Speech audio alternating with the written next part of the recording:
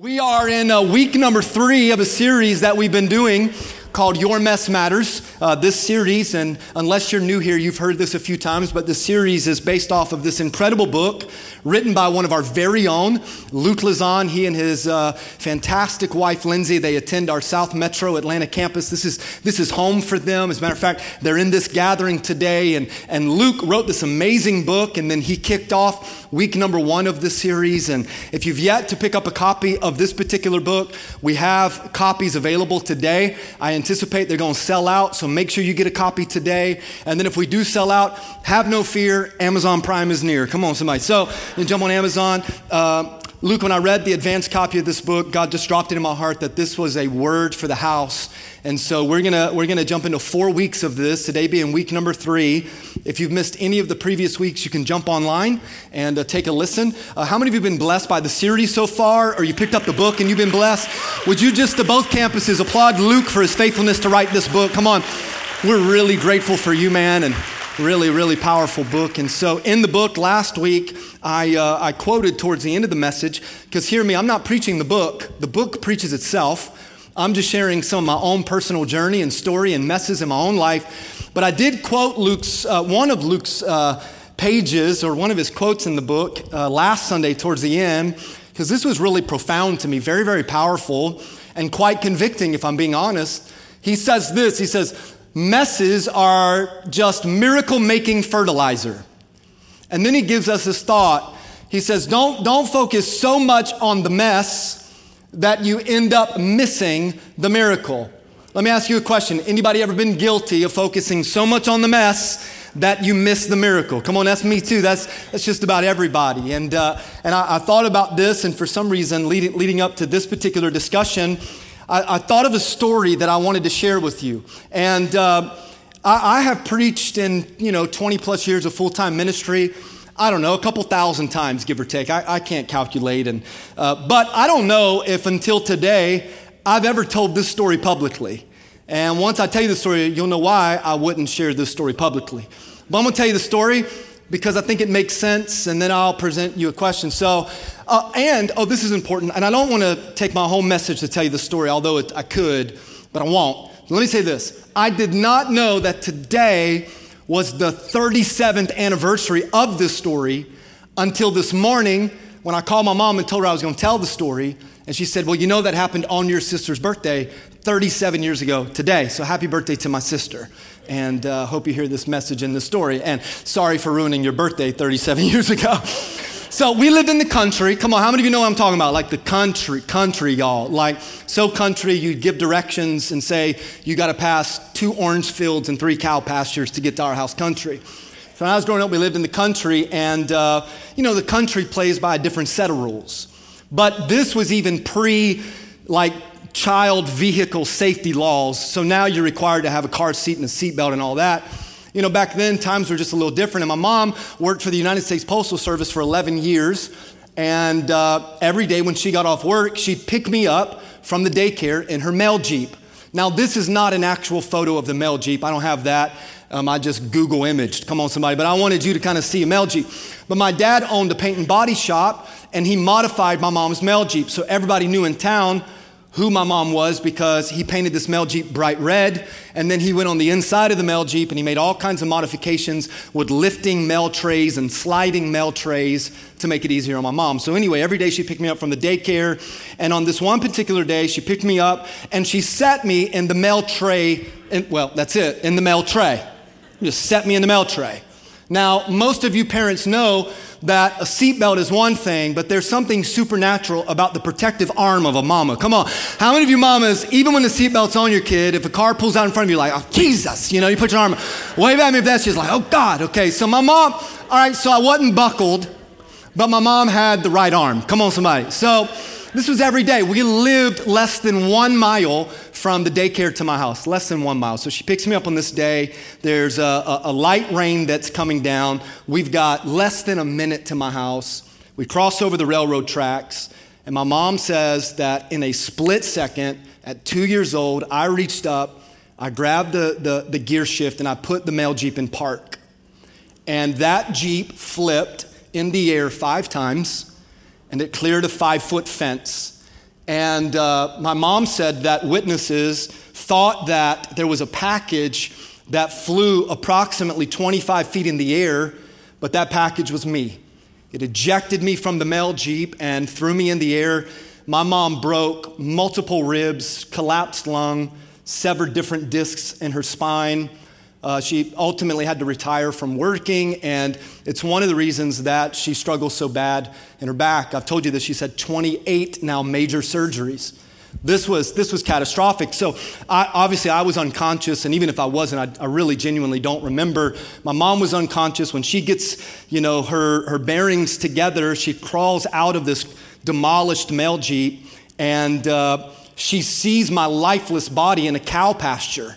Look, that's how country we are. Like, my lifeless body's in a cow pasture. She tries to get to me, and when I get there, I'm unconscious, I'm lifeless, and of course, like any mother, she's in just straight panic mode, and that adrenaline's going. And she said that when she picked me up and rolled me over, that somehow, and this is why I don't tell the story publicly, that somehow I landed 25 feet in the air, I landed face first in a big old pile of cow manure. Come on now, you think it's funny. You got your own embarrassing stories. And you're like, yeah, but we don't tell them. Well, that's fair. But I landed in this big pile of cow manure. My mom said that all she could see was the whites of my eyes, because I have brown eyes, and my face is covered in cow manure. And she's kind of like, probably not aggressively, but shaking me to get my attention. And I wake up, and she says in the cutest, most precious 2-year-old voice, I say, Mama, let's not do that no more.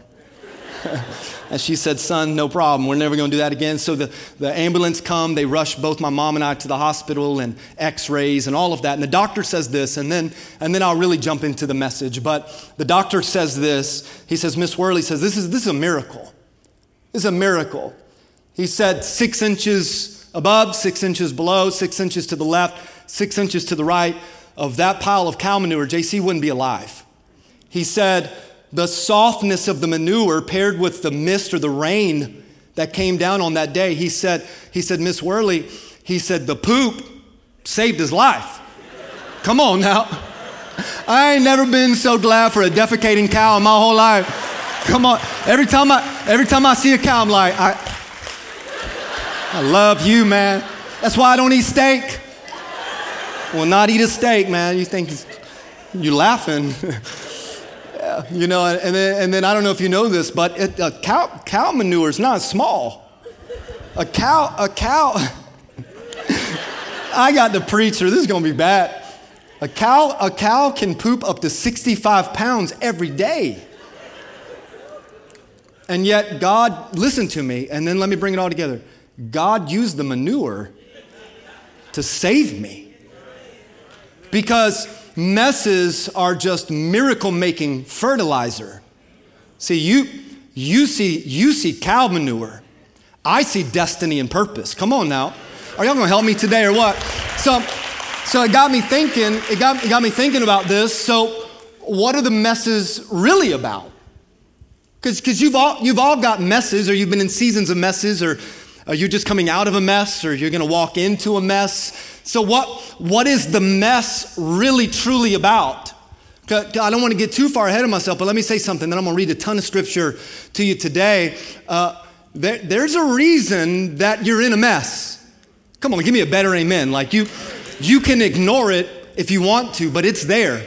And I wonder if God wants to teach us something in the mess about the mess. So let me give you this Old Testament story here. If you've got your Bible, I want you to flip there. If you've got your smartphone, take out your YouVersion Bible app. I want to go to 1 Kings chapter 18, because I'm going to show you in just a minute through this Old Testament story five things that I believe your mess is really about.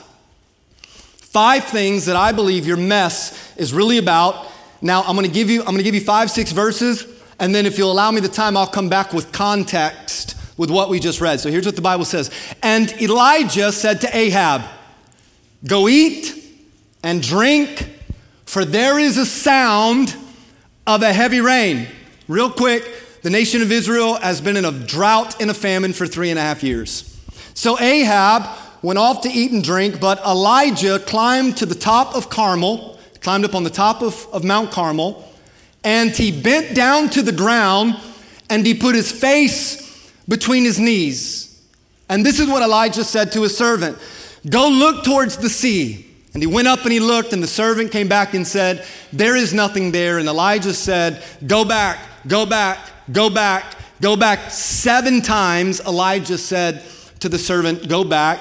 And on the 7th time, the servant reported, a cloud as small as a man's hand is rising from the sea. So Elijah said, go and tell Ahab. Ahab was the king. We'll talk more about him in a moment. Go tell Ahab, hitch up your chariot, go down before the rain stops you. And meanwhile, and I wish somebody that was going through a mess would just really feel the promise of this particular verse. Because even though there's a drought, baby, the rain is coming. Come on, somebody. Meanwhile, the sky grew black with clouds, the wind rose, and a heavy rain started to fall, and Ahab rode off to Jezreel, and the power of the Lord came on Elijah, and tucking his cloak into his belt, he ran ahead of Ahab all the way to Jezreel. So let me ask you, what is your mess really about? What is your mess really about? 5 thoughts. The Lord, by the way, you're not going to be able to Google this sermon. This sermon is going to be preached from a place of my own messes, my own journey, my own story. And here's the first one. In the middle of your mess, there is always a purpose. The mess is all about purpose. I'll lean in for a second. Let me say it to you like this. Your mess, whatever it is, always has a meaning. I've said this in recent weeks in this series, but you don't get a message without a mess. You don't get a testimony without a test. So God is not just making you go through something. God is wanting you to grow through something. Give me a good amen right there. So you might think, well, there's no meaning for this mess. No, there is a purpose for the pain. Come on. There's something that God wants to teach you in the middle of whatever it is that you're walking through. Now, I'm confident that there's more than just these 3 reasons that mess happens that I'm going to give you, but for time's sake and conversation, let me give you 3 reasons that I think messes show up. A lot of messes happen because it's a spiritual test. It's spiritual warfare and the enemy is attacking you, and so there's a faith test. Sometimes it's God. Sometimes God does test you. Are you hearing me? And he's trying to grow you and stretch you in a particular season. But not all messes are spiritual. Some of them are self-inflicted. Respectfully, sometimes you're just an idiot. And so am I. Come on, how many of you don't have to wave at me, but in your head and in your heart, how many of you have ever done something and as soon as you do, you're like, uh-oh, that wasn't wise. Fellas, let me say this to you real quick. It always happens when you do opposite of what your wife said don't do. I've learned real quick that Kimberly is like the Holy Spirit. Sometimes messes are just self-inflicted. But then sometimes the messes are because someone else is an idiot. And you're in a trial because you're simply guilty by association. Has that ever happened to you? Like it ain't my fault. Never one time in high school did I ever get in trouble because of me. I was perfect. It was everybody else. Well, that's not true. I did some stuff too, but most of the time though, you can put into the category of these messes, it's either spiritual, it's self-inflicted, or it's someone else. So what was the purpose of this 3.5-year drought over the nation of Israel? There was a purpose behind it. And listen to me. And this may stretch some of your theology, but you need to hear my heart and not just the words. The purpose of the mess in 1 Kings and the drought and the famine over the nation of Israel was punishment. It was a spiritual test. It was punishment from God. Why? Because Ahab, watch, Ahab not only considered it trivial to commit the sins of Jeroboam, the son of Nebat, but he also married Jezebel, who was the daughter of Ethbaal. Listen to me, guys, especially if you're single. And ladies, it matters who you marry. Oh, come on, you ought to give me a better amen. Yeah, it matters who you marry because in your life, you can have a mess simply because you married the wrong joker. Ladies, you're waiting for your knight in shining armor, but you settle for a loser wrapped in tinfoil. Big difference. Are you hearing me? It matters who you marry. And Ahab married the wrong girl.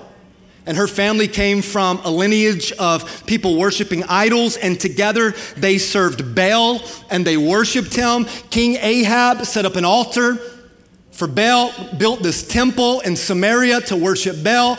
Ahab also erected this sacred pole called an Asherah pole. And Asherah was the idol or the goddess of fertility or maternity rather. And as a matter of fact, an Oxford theologian did a study one time and said that God was married to Asherah. Foolishness. Foolishness. Jesus had a wife, and Jesus said that my bride is the church. Come on now. But they created this sacred pole, and people would come and worship this pole. And watch, Ahab did more to arouse the anger of the Lord, the God of Israel, than did all of the kings of Israel before him. And I want to tell you something. Sometimes the messes in your life, they come because you get out of spiritual alignment. You're off track. And we've erected idols in our life. We think how foolish to worship a sacred pole. Yeah, but many of us parents, we worship the idol of sports for our kids, or business leaders and entrepreneurs. We worship the idol of success and financial accomplishment and achievement. And you need to know something. God don't play, pardon the grammar, but God don't play when it comes to idols. Your Bible says, thou shalt have no other God before me. And sometimes the purpose of the mess is to realign you with the proper perspective because you've misplaced the priorities. God is not okay with not being number one in your life. Come on and give me a good amen right there.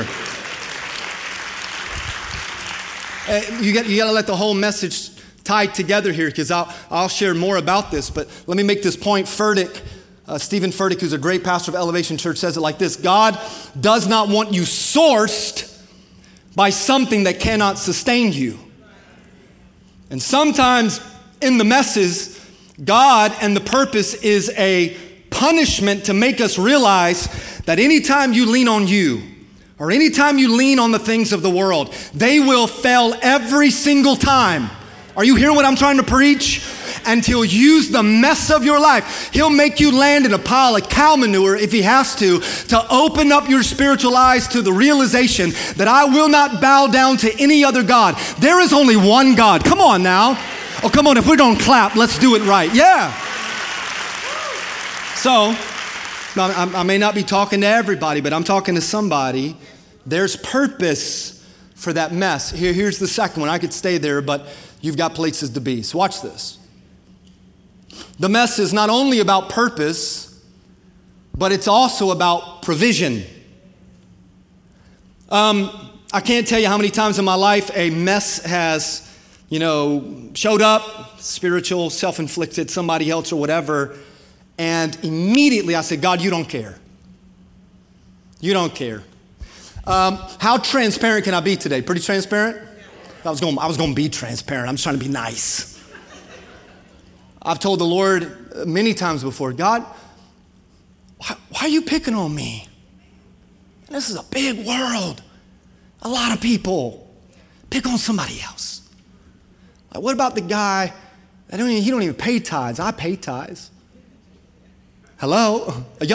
Y'all are acting like I'm the only one that's ever tried to negotiate with God.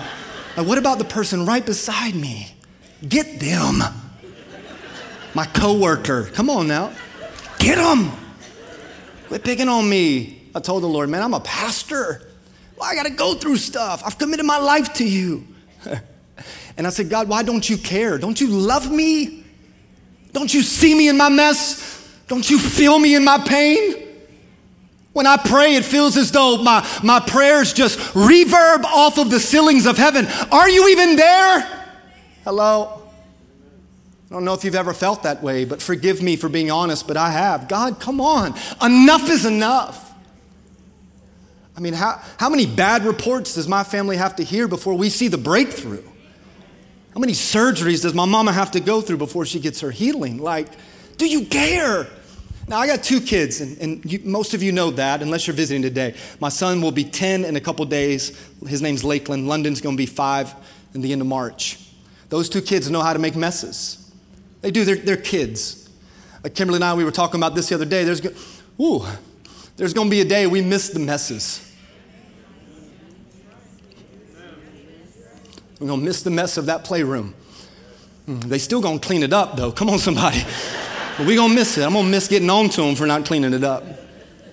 But not only physical messes do they make, but relational messes. Man, they're kids. They're brother and sister. They argue and fight, and they actually have a great relationship. I pray it stays that way. And don't come up to me and say, just wait till they're a teenager. I'm excited to see their teenager. Don't speak that over my kids.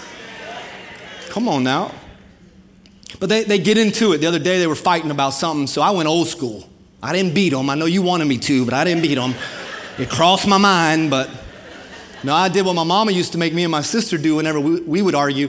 She'd make us stand in the corner and hold each other, face to face.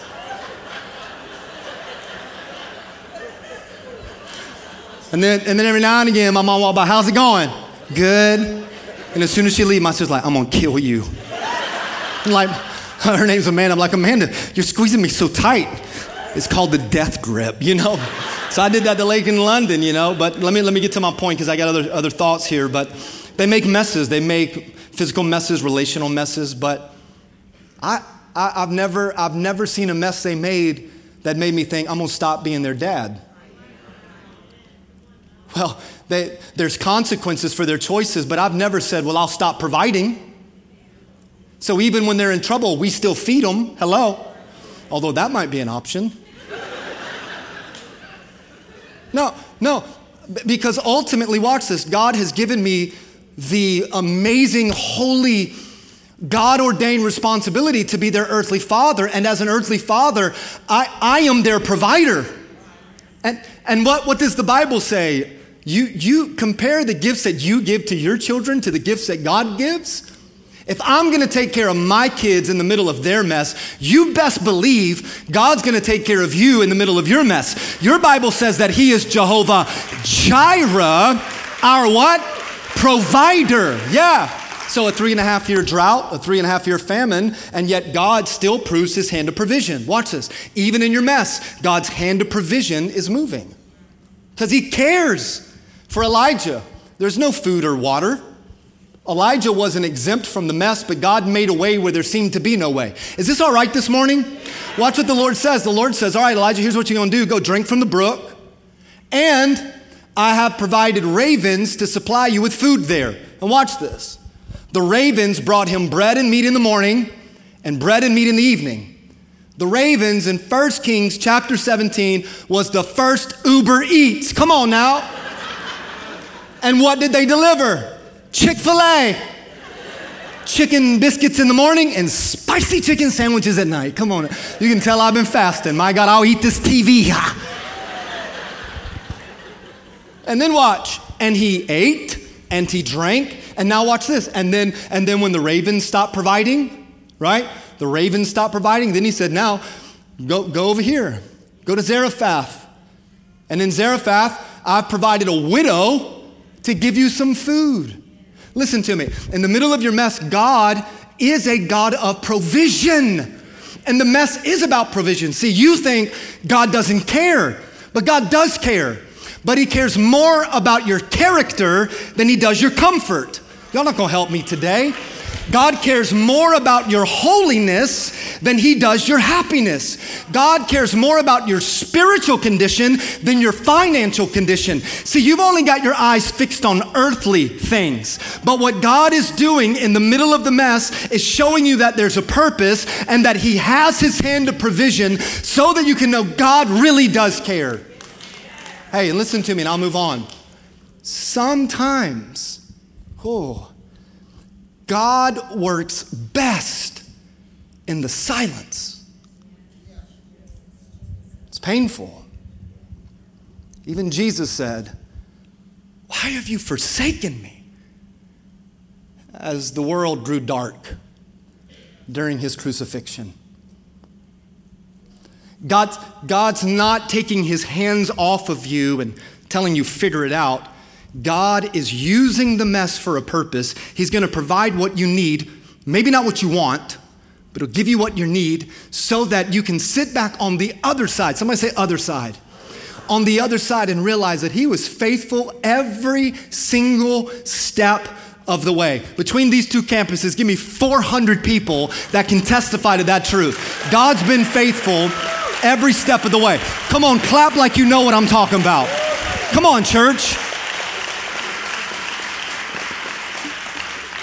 All right, you got time for a few more? Good, watch this. The mess is all about the promise. All about the promise. Every promise from God is yes and amen. I said this last week. He is not a man that he should lie. If God said it, then it shall be done. And I want you to see something, because now as we advance in this Old Testament story, God makes a promise to Elijah. And here's what he says. He says, in the 3rd year, the word of the Lord came to Elijah. Go and present yourself to Ahab, and I will do what? I'm going to send the rain. And so Elijah went to present himself to Ahab. Now I want you to hear something. And again, I hope that every week that we're together and I share my heart with you, you don't just take my words at surface level, but you study them in your own life and through the Word of God. Sometimes, at least in my experience, some of the promises of God are conditional. Your Bible says faith without works is dead. See, we want the promise and the payoff. We just don't want to do any work. Okay, I'm in a mess. And I've said this, I'm guilty. Can't you wave your magical wand and fix it? Yeah. But there's some things as you grow through the mess that God wants to teach you. And this is one of them. God made a promise to Elijah. And what was the promise? It's going to rain. It's going to rain. But first, go to Ahab. Now watch this. For 3.5 years, Elijah is a refugee. He's on the run for his life because he's the one true prophet of the Lord. And Ahab and Jezebel want him dead, for obvious reasons. And so now God says to Elijah, you got to stop running, stop hiding, stop ignoring the reality of the mess and confront it. And I wonder who I'm talking to, but listen to me. At some point, you're going to have to confront the things that you've been running from. You want the promise of God? Then God says, now go. Stop running from it. Stop hiding from it. Stop living in fear about it. Stop ignoring it. You run to the mess. You run right into it. And Elijah did that. There was this holy boldness, this holy God-given arrogance, if you will. And he said, enough is enough. Enough is enough. I'm going to face my fear. I'm going to face my enemy. I'm going to face this mess head on. And I wish somebody who was in the middle of this mess that needed this word would really open up your heart here. You're going to have to confront the things that you've been running from. And watch what happens. Go with me to verse 17. And when Ahab saw Elijah, now it is on like Donkey Kong. Now when Ahab saw Elijah, he said, is that you troubler of Israel? And Elijah says, listen, bro, I have not made trouble with Israel. It's your mom and them. Your mama, your daddy. He says, your father's family. You've abandoned the Lord's commands and you have followed the Baals. And then Elijah says, here's what I want you to do. Can I preach for a minute? All right, he says, I want to summon the people from all over Israel and meet me on the mountain. For some of you, you need to look your enemy square in the eye and say, enough is enough. Today, you're going to meet me on the mountain. Come on, church. Today, meet me on the top of the mountain. And Elijah says, and don't you come alone. Nah, I want you to bring the 450 prophets of Baal. Bring all the false prophets you got. And bring the 400 prophets of Asherah who eat at Jezebel's table. Do you see what I'm saying? He says enough is enough. Enough is enough. We're going to have this showdown today, and today the messy season ends. But you got to confront the very thing you've been running from. And I know you know the story, but let me just share it to you. So when they get on top of the mountain, now watch, it's 850 to 1, if my math is right. 850 false prophets to one true prophet, and they thought that Elijah was alone, but he wasn't alone. The Spirit of the Lord was there. And let me tell you, all you need sometimes in the middle of your mess is the Spirit of God.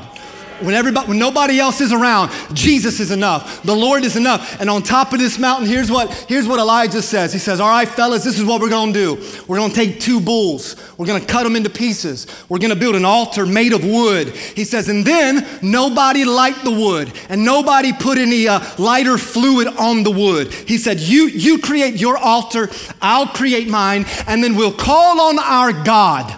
We'll call on our God, and whatever God shows up, let him be the one true living God. And then Elijah steps back and he says to Ahab and Jezebel and the false prophets, he says, all right, you first. You first.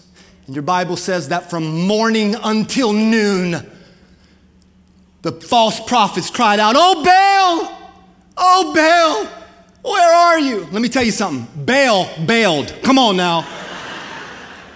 No, their false God didn't show up. And you got to read it for yourself. It's so good. But I like the authority of Elijah because he says, maybe he's in the bathroom. Maybe he had an upset tummy and went to the bathroom. Or maybe he's asleep. He's mocking them because Elijah knew that Baal wasn't going to show up. And then finally it came to the point where Elijah was tired of watching this circus and he says, all right, move out of the way. And he says, I told you to build an altar. He said, now watch this. He said, I want you to pour water all over the wood and build a trench around the altar space and fill it up with water. And then in a posture of expectation and a posture of prayer, Elijah prays to the one true living God. And he says, God of Abraham, Isaac, and Israel. And all of a sudden, the windows of heaven opened up and lightning flashed above them. It hit the top of Mount Carmel. The wood was lit with fire. And the Bible says that all of the water around the trench and in the trench was licked up by the hand of God. Can somebody help me preach real quick? Hey, I got to move, but listen to me. Listen to me. I don't know what style you like, but I'm preaching this way because there's passion. Because for so many of us, when we get in our mess, what do? You got to be honest. Oh, God, are you going to do your part? God, are you going to show up? God, what's going to happen? What's the outcome going to be? And what we do is we put all the responsibility on God. Listen to me for just a moment. Stop worrying if God is going to do his part and you just do your part. The promise is yes. The promise is amen. And if you read the end of your Bible, if you read the back of your Bible, for those who are in Christ Jesus, we are victorious. The mess will not destroy us. But you got a part to play because God's just not asking you to go through it. He wants you to grow through it. High five 3 people. Tell them, say, today is good. And it's just for me. Come on, tell them that. Today's good. I love it. All right, let me give you 2 more. We don't hurry. They'll come to the music. And I asked them to come to the music to make you think that we're close to being done. It means nothing. The mess is all about posture. I don't know if you believe in chiropractic care, but my family does. We see a chiropractor multiple times a week, and our chiropractor here in town is Dr. Brian Hammer. He's a part of our South Metro Atlanta campus family. Movement Chiropractic in Peachtree City. Free plug. In Germantown, when we lived up there, it was Dr. Boslin. 2 of the best chiropractors I know. Now, Dr. Brian, because he attends here, sometimes after I preach, I'll catch him in the lobby or in the hallway space, and he'll say, man, Pastor JC, your posture's bad. And I'm like, well, thank you. Somebody's like, man, no, you're out of alignment. And he'll say, come by the office. Let me get you back into alignment. And so we believe in chiropractic care because everything that God does, including how he made man, it's about alignment. And so sometimes you're physically out of alignment and your posture is off. So what is your posture when the mess shows up? What's the posture? Is it a posture of prayer or panic? Worship or worry? Joy or complaint? Sometimes in the mess, it's to test our posture. And respectfully, some of you just have really bad spiritual posture. So as soon as the mess comes, oh God, here we go. Let me say this and I'll give you a verse here. You want to know how do I say it? You want to know how much you need to grow in your maturity with Christ? Let a mess show up and check your posture. You want to know? Because sometimes you think, man, I've come so far in God, until a mess shows up and you start yelling and cussing and screaming. And sometimes the mess is about posture. Here's the posture of Elijah. Watch. He climbed to the top of Mount Carmel, bent down to the ground, and put his face between his knees. Now, physically, I can't do this. This is like some Cirque du Soleil stuff. But spiritually, we can. This is a posture of prayer. Elijah was never worried because he knew God will show up in this mess. So what's your posture? And then the last one is this, and I could spend 15, 20 minutes here, but I won't. Here's the last one. The mess is about persevering through the process. And by the way, God is a God of process. So when the mess comes, you say, how long is it going to last? As long as the process takes. Some messes are quick, some messes are long, some messes are a lifetime. But it's all about the process. See, after everything I just shared with you, the rain still hadn't fell from heaven, but he heard it. Watch what he says. He says, go and look towards the sea, he told his servant. And he went up and he looked. There is nothing there. 7 times Elijah said, go back. Emmanuel, can you help me real quick? Do you mind? Emmanuel really he's a servant. This young man gets here before almost anybody. And he said, Pastor, I just want to serve you. How can I help you? Man, he's sharp too. Come on now, ladies, he's engaged, so back off, all right? But he's a servant. He really is. So we're running out of time, but I'll be the prophet, obviously. You be the servant. So Elijah said to the servant, go look towards the sea. Can you help me? Sure. All right, here's what I want you to do. Just run to the back. But you got to hurry because we're live streaming this and they got a movie to show in that movie theater. So hurry. Come on, man. That's as fast as you can run. Come on, run, son. Oh, there he is. They got the camera. All right, come back. Man, you are slow, bro. When you have kids, don't coach them. Come on now. Come on, I'm just kidding. Come on. What did you see? Nothing? Go back. Hurry. Come on, you gotta go, man. You gotta go. Hurry up. Y'all ought to encourage him because right now both campuses, right now his get back here. Hurry, man. Right now his calves are burning. He put his arm around me. I felt his thighs like that, shaking. Come here. What? Come on, man. What'd you see? Nothing. Now here's the problem. The servant knows, I don't want to deliver bad news to Elijah. He just slayed 850 prophets, false prophets, but he brought more bad news. Watch, there is nothing. There is nothing. Let me tell you, for so many of you, this has been spoken over your mess. This is the definition of your mess. There's nothing. For some of you, the doctor just told you there is nothing else we can do. Your spouse told you there's nothing left in the marriage. You looked at your bank account statements. There is nothing left in the bank. And so the enemy keeps telling you, there is nothing. But I've come to declare in the name that is above all names that just because you can't see it doesn't mean that God didn't speak it. Come on now. Go back. Hurry. Go. Run, boy, run. Andale. Come on. Cheer them on. Son, get back here. You better run. Them legs, man, you're going to lose 7 pounds today. Get up here. Come on. Now watch this. Because the posture of Elijah is important because he was never looking. He was listening. What'd you see? This is the 7th time. What'd you see? Oh, it's small. Listen to me. It's small, but it's significant. See, y'all keep waiting for God just to Sometimes you ought to celebrate the small victories. Come on. And watch this. Thank you, son. Watch this. And the 7th time, see, God told Joshua and the Israelites, march around the walls of Jericho 7 times. The prophet told Naaman, who was full of leprosy, dip yourself in the Jordan River 7 times. Some of y'all, you stop on 4, you stop on 5, you stop on 6. Let me encourage you in the middle of your mess. You hang on till 7. Come on. Because on the 7th time, God will show up if you persevere through the process.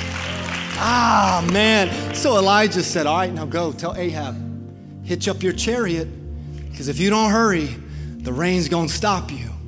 And meanwhile, I speak this over you, over your messy season, over your famine-filled season, over the spiritual drought that you feel. Meanwhile, because God is faithful, the sky grew black with clouds, the wind rose, and a heavy rain started to fall. And Ahab, this is important, and Ahab rode off to Jezreel. Let me give you one more verse. This is free, by the way. I won't charge you for the last one. And the power of the Lord came on Elijah, and he tucked his cloak into his belt. And the Bible says that he ran ahead of Ahab all the way to Jezreel. 17 miles from Mount Carmel to Jezreel. And Elijah outran a chariot of horses. Let me tell you something. I think that's significant because if you persevere through the process and you get your miracle, the power of the Holy Spirit will come on you in such a way that you'll be able to operate in supernatural things. And everybody watching you, listen to me, they'll see that God is able to do everything that He promised He could do. I need 500 people. Come on right now. Give God some thanks. You persevere through the process, and on the other side, there's a payoff. Come on. Yeah.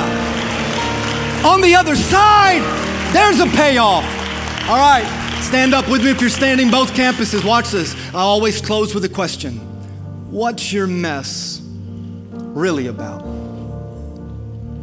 What's your mess really about? You may feel like you're face down in cow manure, but there's purpose. There's provision. There's a promise. There's a posture. And there's a process. Every head bowed, every eye closed. Both locations, the musicians are coming. I want you to think on this question for just a few seconds. They'll lead you in a chorus at your campus, and then our campus pastors will transition. Come on, what's your mess really about?